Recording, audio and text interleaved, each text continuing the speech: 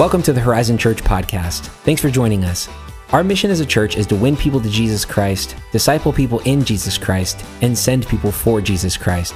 If you'd like to learn more or partner with us, simply go to horizon.org. We hope this episode encourages you in your walk with Jesus as you continue to grow in his love and truth. Now, let's join Pastor Bob as we study God's Word together. Morning, everybody.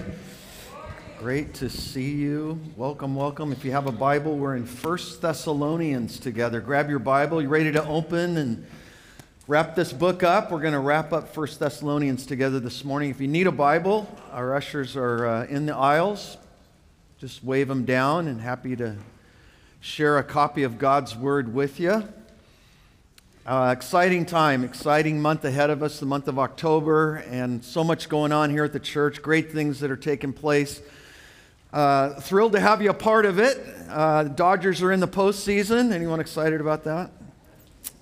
All righty then. Lakers won last night, beat Golden State. I don't know if you're happy about that.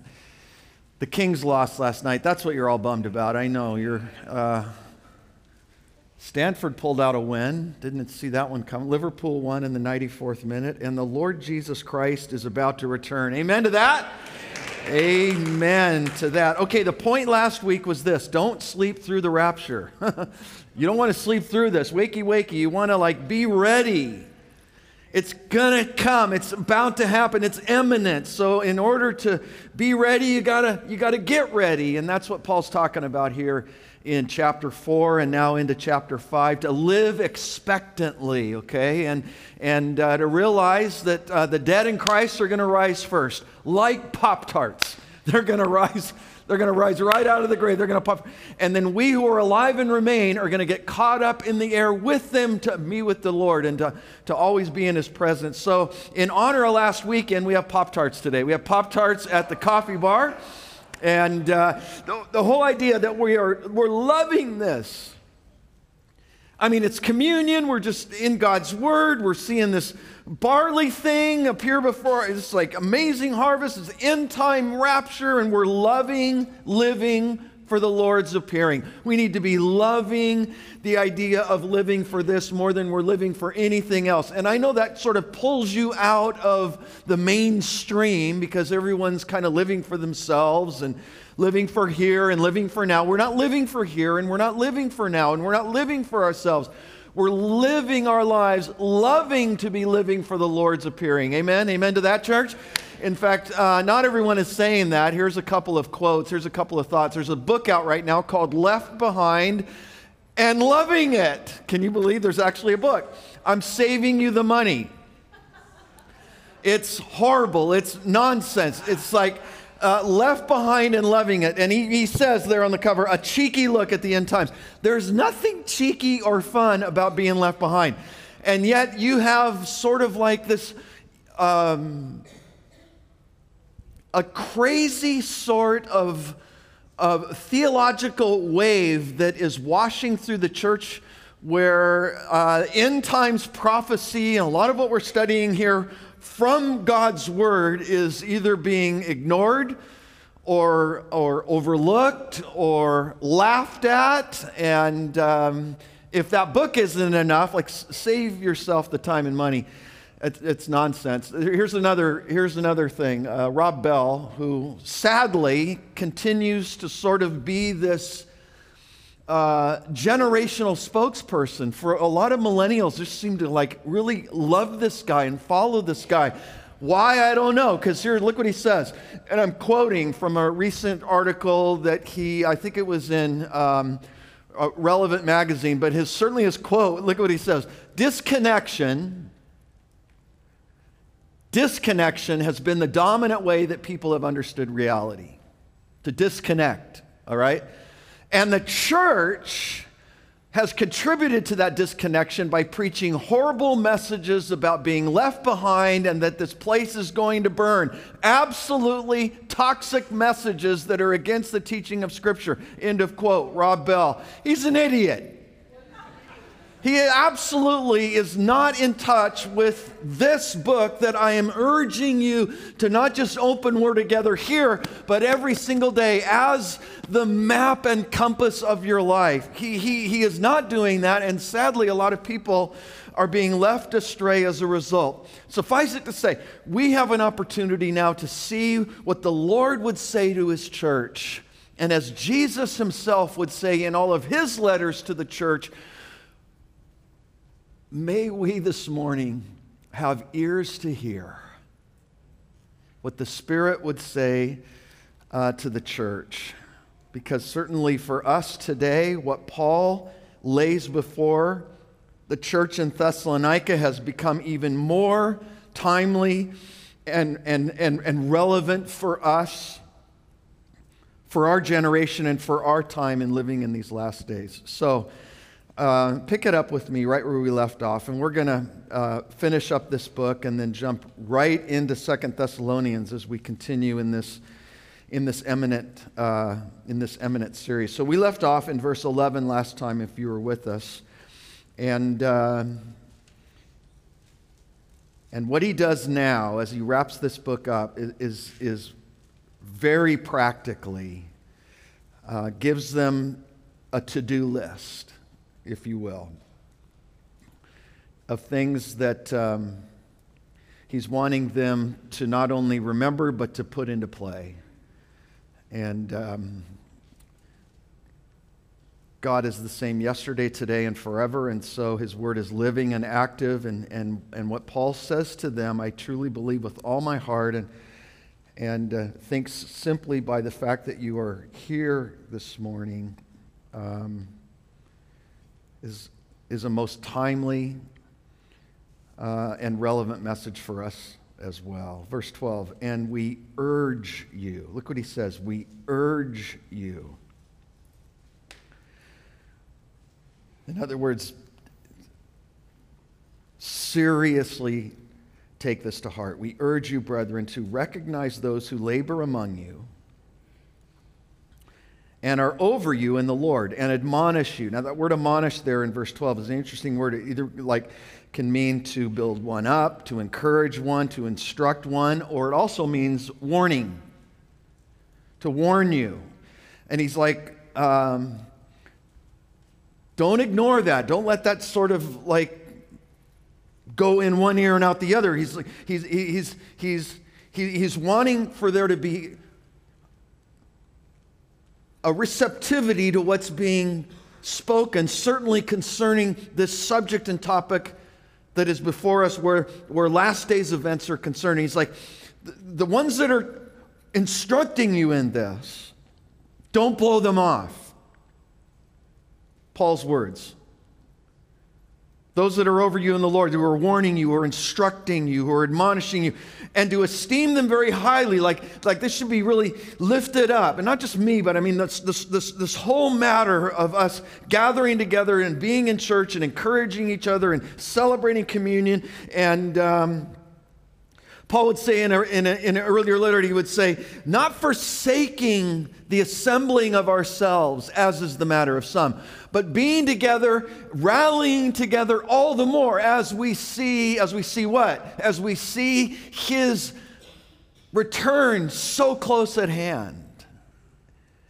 And esteem that highly. Make it, not just something that when it fits will go, but as the lead top story in your life, the priority. He's like, esteem this.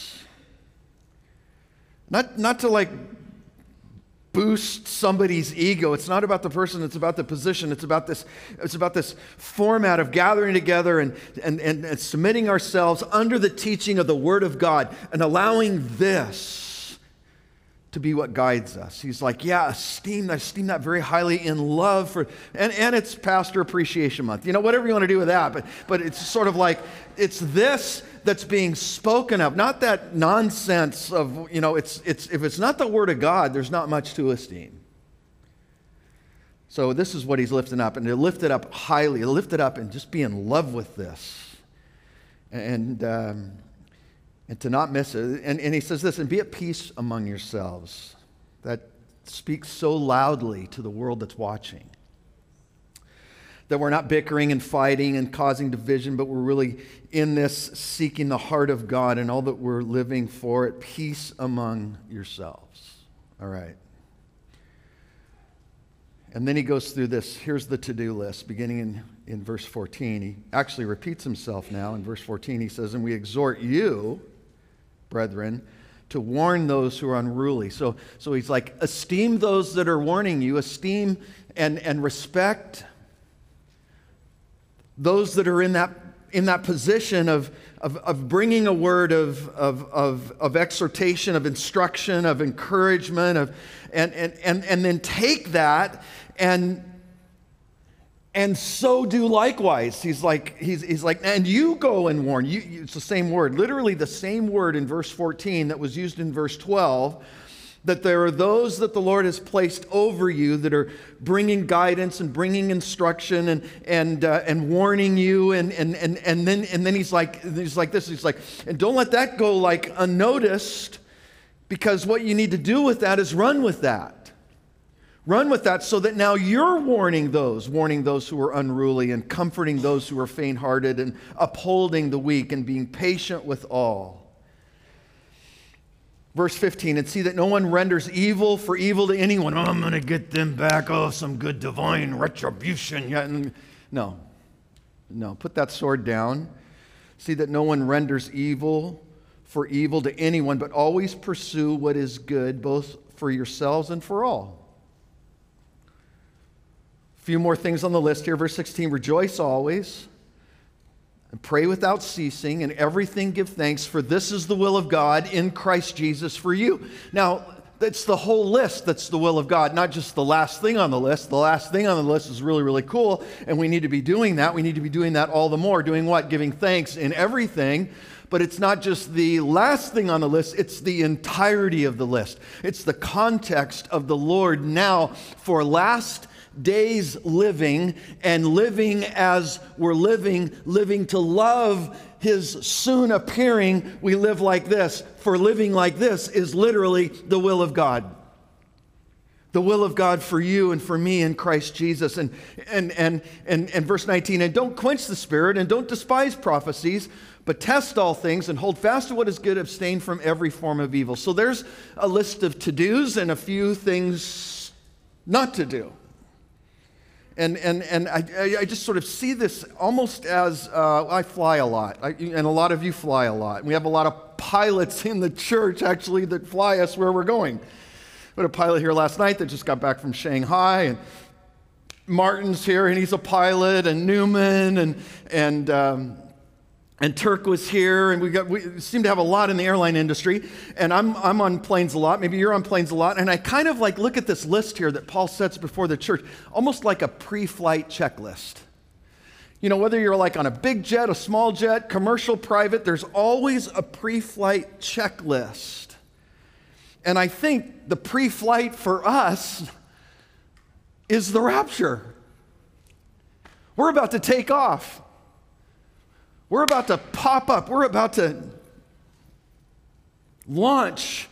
And so here, Paul, realizing that, gives to the church a little checklist, a little pre-flight checklist, sort of like, I don't know, like instruments. You got your instrument rating there, and you could almost like feel as if we're sitting in this jumbo wide body right now. You remember window seats? Look at it. And you had greeters, who greeted you, sort of like those that, work the front desk at the airport, and they're just like greeting you. You've got like the welcome table, which is sort of like our customer service, right? You're getting like this whole theme, and it was like, this jet's about to take off, man. This church is about to get raptured. I actually think there's an airline called Horizon Air. Have you heard of this one? Or I think one out of Denver called Spirit Airlines. That's the flight you want to be on. Spirit Airlines. So let's just kind of like look at this as if, in fact, it is a little like pre-flight. Wouldn't it have been cool? I mean, you got these ushers working the aisles like flight attendants. Right, weren't they? And they would have really been on their game if they were handing peanuts out and pretzels and I'm not the pilot, okay? So like, Jesus is the pilot of this thing, man. It's Jesus that we're looking at, And if you were like just sitting in your row, you're in your seat, you boarded the plane, you're kind of like looking through the cockpit, and here we go, Lord, we're ready for takeoff, and He gives you this like pre-flight checklist, just to sort of like work your way through and make sure all is set. We got security here on campus. We got security to make sure that we're safe and you're safe. I think our security is better than TSA.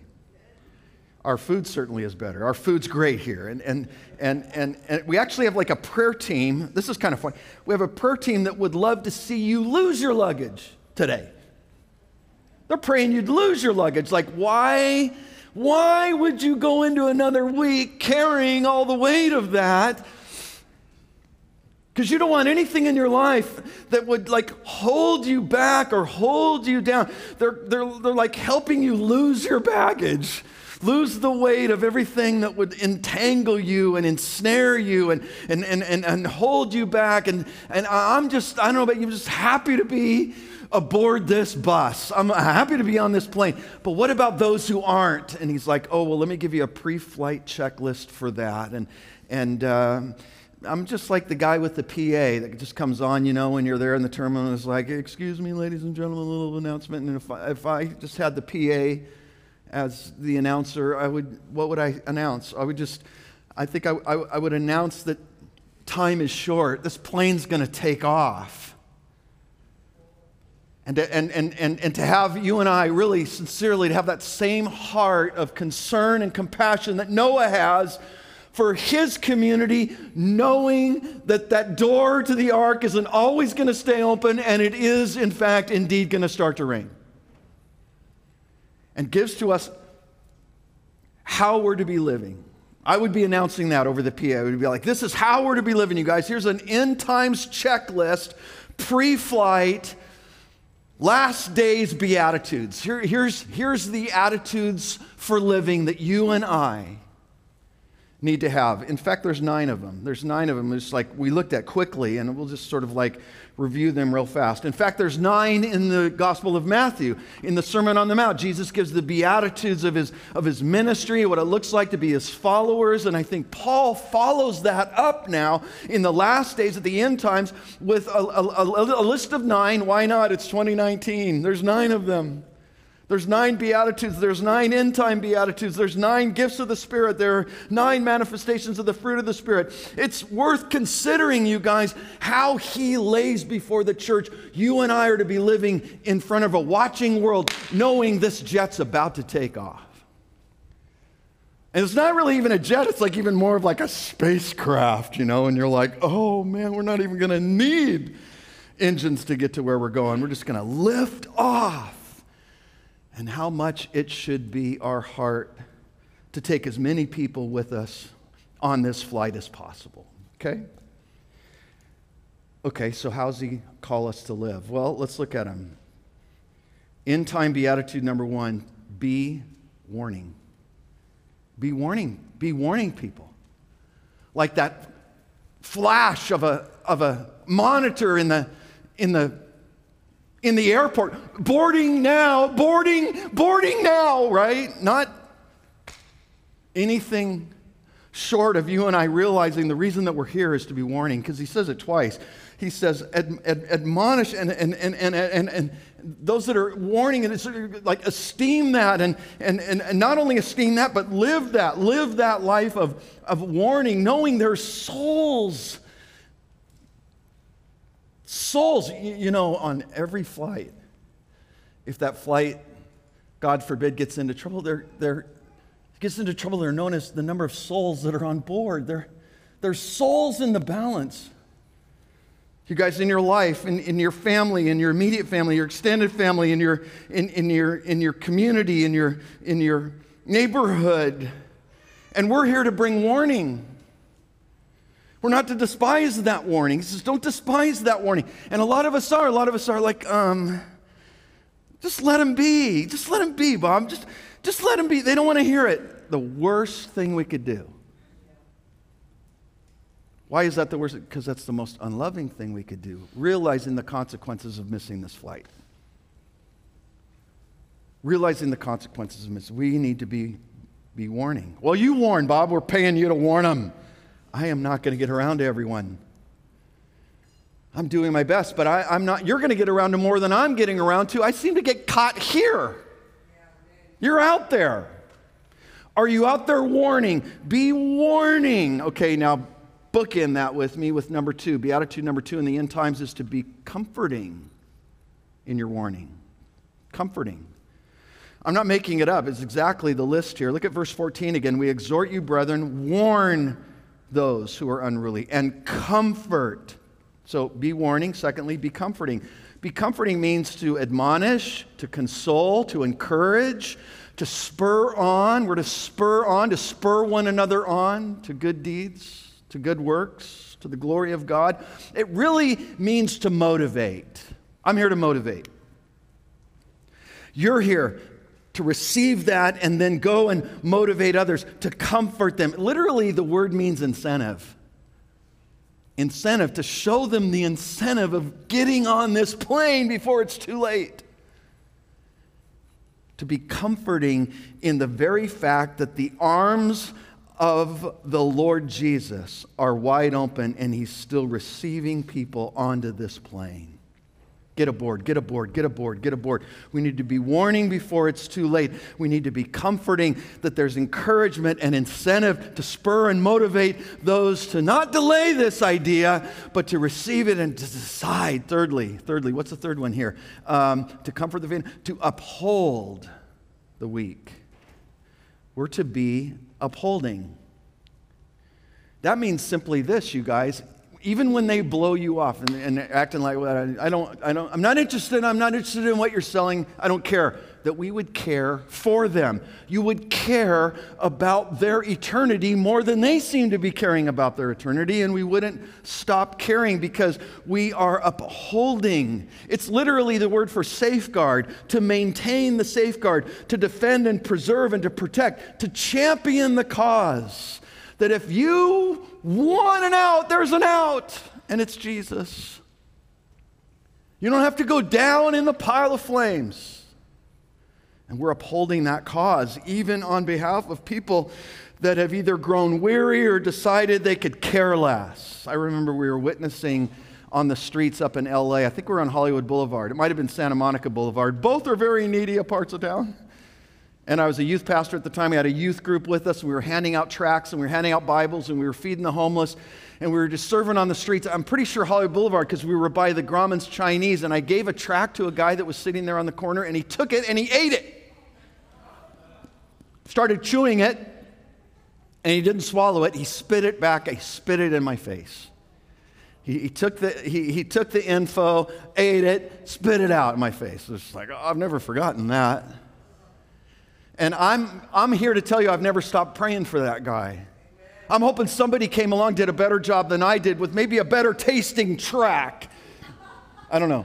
For him, because we got to uphold this thing. We got to continue. You've had the door slammed in your face if you've stepped out in any way, shape, or form and tried to witness in this world. Maybe at the beach or at Starbucks or at school or even in your place of work, in your community.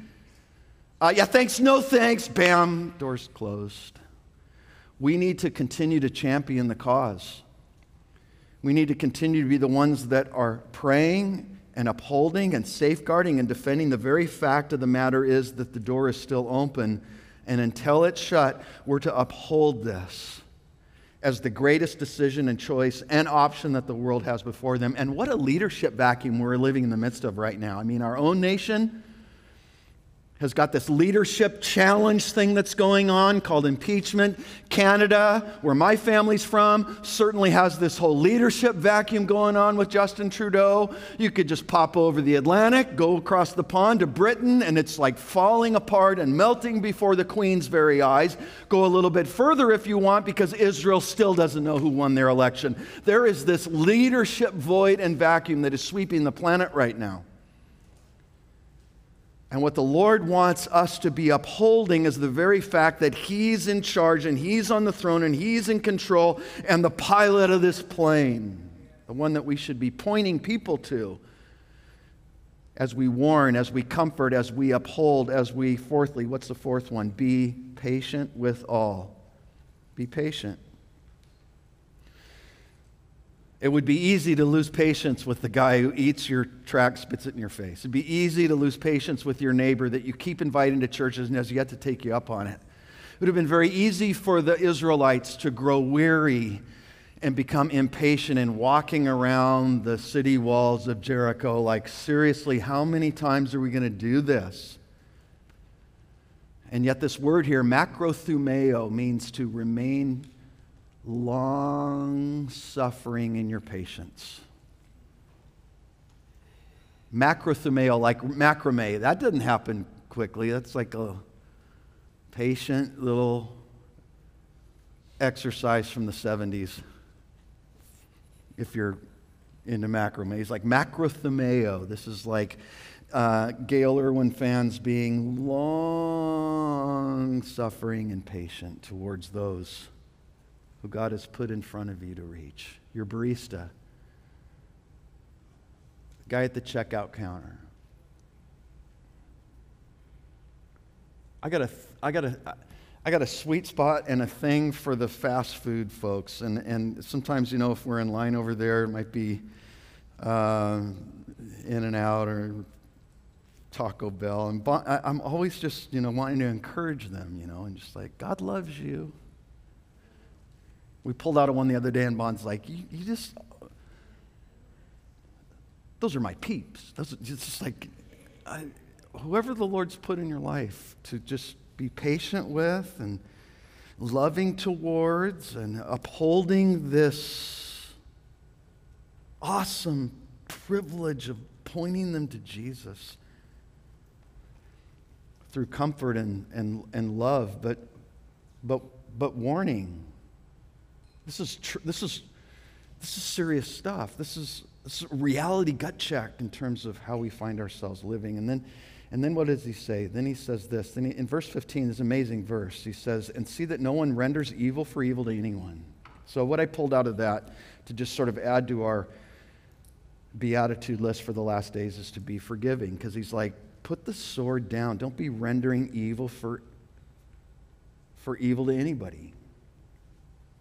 But be forgiving. I don't know if there could have been a better description of what that looks like than what was lived out in that Texas courtroom this week.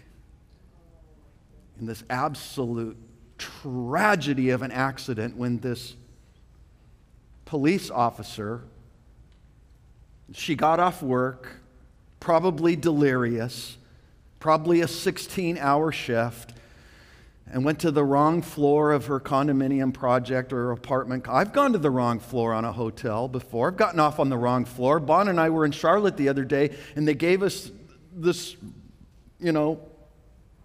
card they gave for the wrong room. And we're like, there's people in here. And she gets home thinking she's walking into her own apartment, and there's somebody in there, and she pulls out her revolver and 2 shots to the chest, and now she's been found guilty of murder and will serve 10 years. And the victim's brother is 18 years old and decided that he wanted in the courtroom to make an impact statement before the judge and the one that has now been condemned and found guilty of murder. And you know what he does? How many saw it? He forgave her in the courtroom. If you missed it, here's a little clip. I'm not going to say I hope you grew up and died just like my brother did, but I personally want the best for you. And I wasn't going to ever say this in front of my family or anyone, but I don't even want you to go to jail. I want the best for you, because I know that's exactly what both of them would want you to do. And the best would be give your life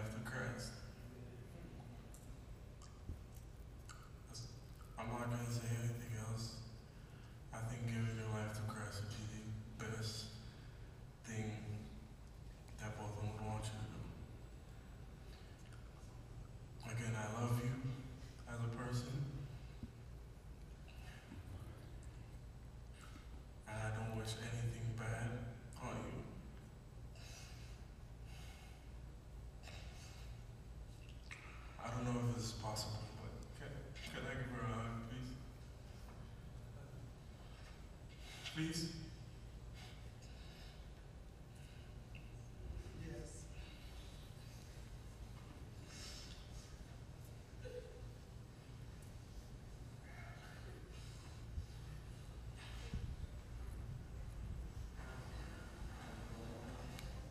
Wow. Come on, church. I mean, more of that, huh? That's what we need.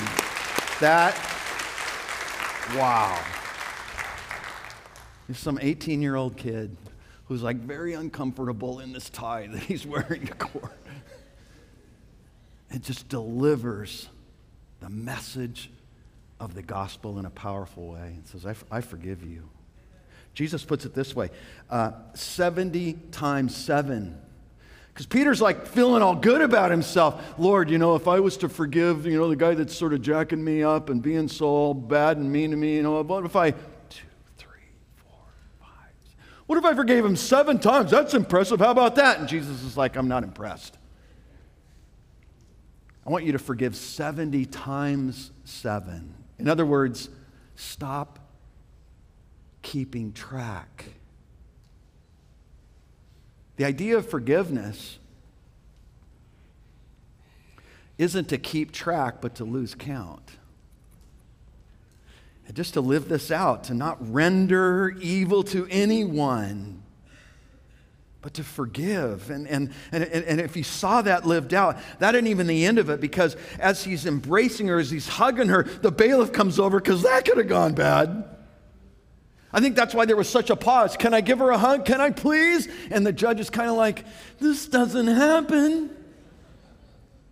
Yes, you can. And the one now found guilty just bawls, just weeps as he hugs her, as he holds her. And you know what happens next? The judge gets up from her bench.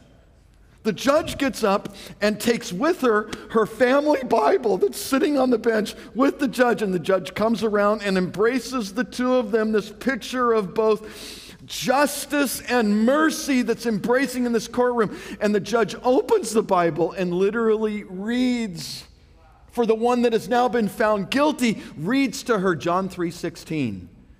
And helps her to see it in the midst of her bawling tears. Like, do you see what it says? For God so loved the world that he gave his only begotten Son, that whoever believes in him, you see this? Whoever believes in him will not perish but have everlasting life.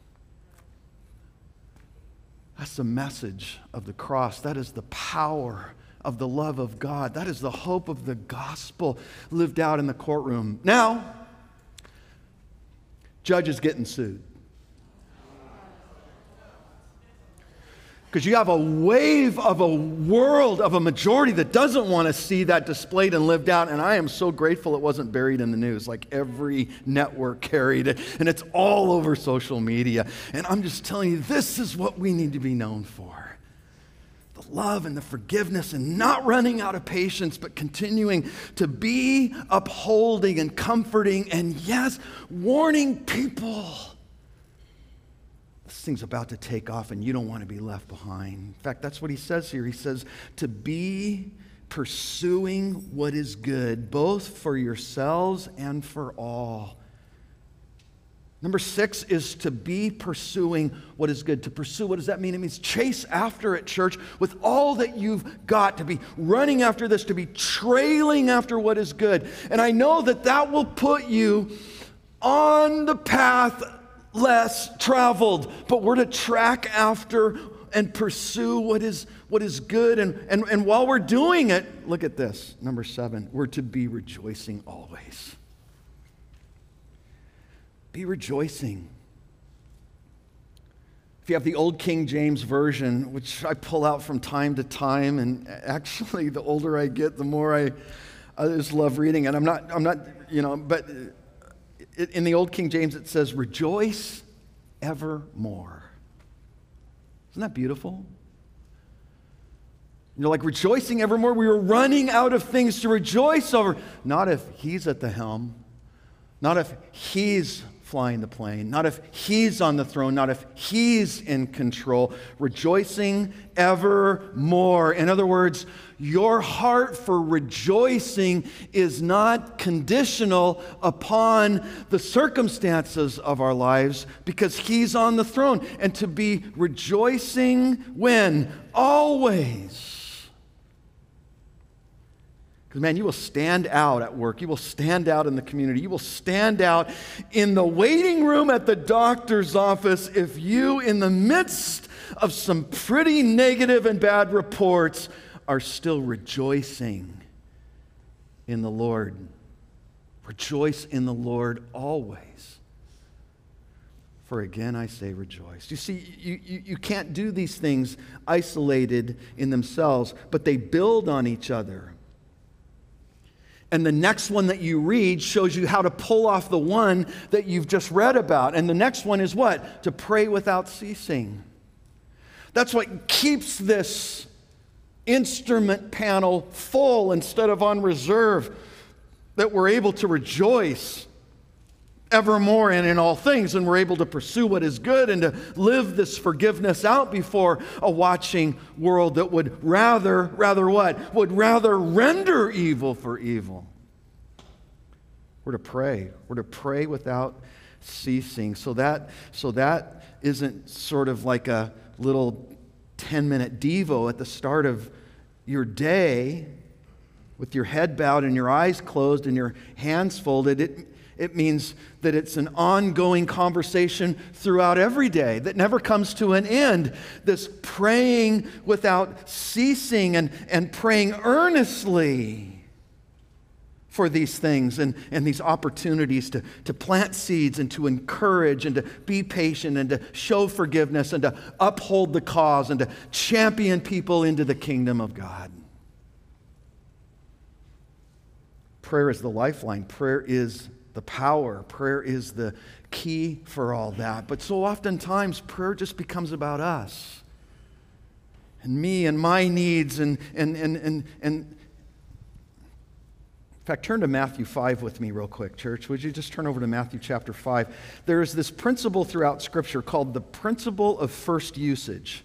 And if you can find in Scripture the first usage of a word and see it in context, it is going to actually give you the theme for how that word should be seen in all of Scripture. It's called the principle of first usage. So the first time that the word pray shows up in the New Testament is in Matthew chapter 5. It's the Sermon on the Mount, and then is to be the thread or theme to which we then see prayer being lived out throughout all of the other pages to follow. So just track with me how prayer is first used and seen in the New Testament Scriptures. Look at verse 43. Matthew 5, verse 43. You got it? Say, got it? You have heard it said, you shall love your neighbor and hate your enemy. But I say to you, what? Love your enemies, bless those who curse you, do good to those who hate you, and pray for yourself. Pray for your own needs.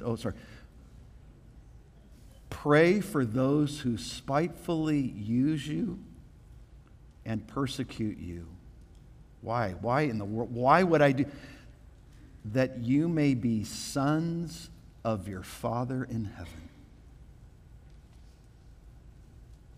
Heavy, but so true. And a bit of a barometer, is it not? Just a check of the instrument panel as to whether or not all of my prayers seem to revolve around me, center of the universe, me, instead of the prayer that's going out from me as a ministry to others. The tree never eats of its own fruit. The tree is tapped into the source and strength through its root system to have all of its needs met and provided, and then the fruit is for the blessing of others. Begin to see prayer that way as an opportunity for you to be a blessing for others, even those that have in the most harmful of ways treated you poorly, spitefully used you, persecuted, that you may be sons and daughters of your Father in heaven. Be praying like that, church, in the last days. For that is where the power is at. That is your booster rocket to be linked directly, your spirit with His spirit, your heart with His heart, your mind with His mind. Praying earnestly like this. Number 9. Number 9, back to 1 Thessalonians chapter 5 is what? Well, it's that be thankful. In everything, give thanks. In everything, be praying. In everything, be rejoicing. In everything, be forgiving. In everything, be patient. In everything, be upholding. In everything, comforting. In everything, warning. For this is the will of God for you. Be thankful. That will set you apart. That will cause for people to lean in and listen to your story when it's a story of thankfulness, when it's a story of prayerfulness, when it's a story of rejoicing. And then he gives us a list of things not to be a part of, sort of like the not to be attitudes. Just a few. He's like, don't be quenching the Spirit. Don't be taking even this moment right now where the Spirit is just tangibly present in the room and stirring us. Oh, wow, Lord, if you could just by your grace move that dial on my instrument panel to be a bit more forgiving, a bit more patient, Lord, a bit more upholding and championing of this cause. Because the last thing you want to do is quench the Spirit. You don't want to put a kink in the hose. Nor do you want to despise the prophecies. As sadly Rob Bell is doing, as sadly this book of just, you're just missing it all and loving the fact that we missed it all. Are you kidding me? Seriously. Don't be despising the prophecies and don't be quenching the Spirit. And then he says in verse 21, test all things. Hold fast to what is good and abstain from every form of evil. So just real quickly, here they are. Don't be extinguishing the Spirit. Don't be despising the prophecies. And then thirdly, I put it this way. Don't be assuming. Don't be assuming that everything I'm saying up here is right. He's like, that's what I loved about the barley harvest. People were like, I've never seen the barley harvest before, connected like that. I got to jump in. You jumped in, you studied, you connect your own dots, and now you're making plaques. Team Barley, you're making shirts. Team Barley, you got into it, studied it like the Bereans instead of just assuming. And then fourthly, what's he say? He says, don't be indulging. And it would really be easy. You just eat, drink, and be merry, man, for tomorrow we die. Let's just party it up. Don't be indulging in the flesh in these last days. Rather, here's just ultimately the theme of a message like this as he wraps up the book. It's about obedience, isn't it? It's about whether or not we are obeying. Because here's what he calls us to. Here's how he wants us to live. Here's how he wants us to shine.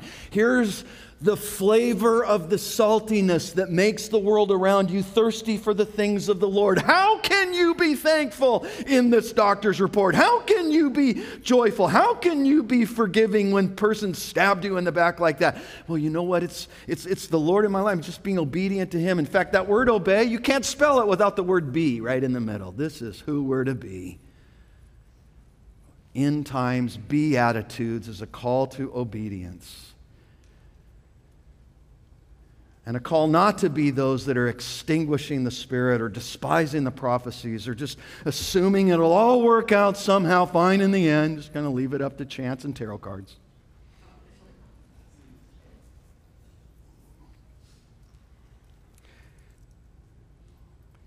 I very, very, very much appreciate and love the fact that he doesn't push us into the deep end of the pool here in the last days and say, good luck with that.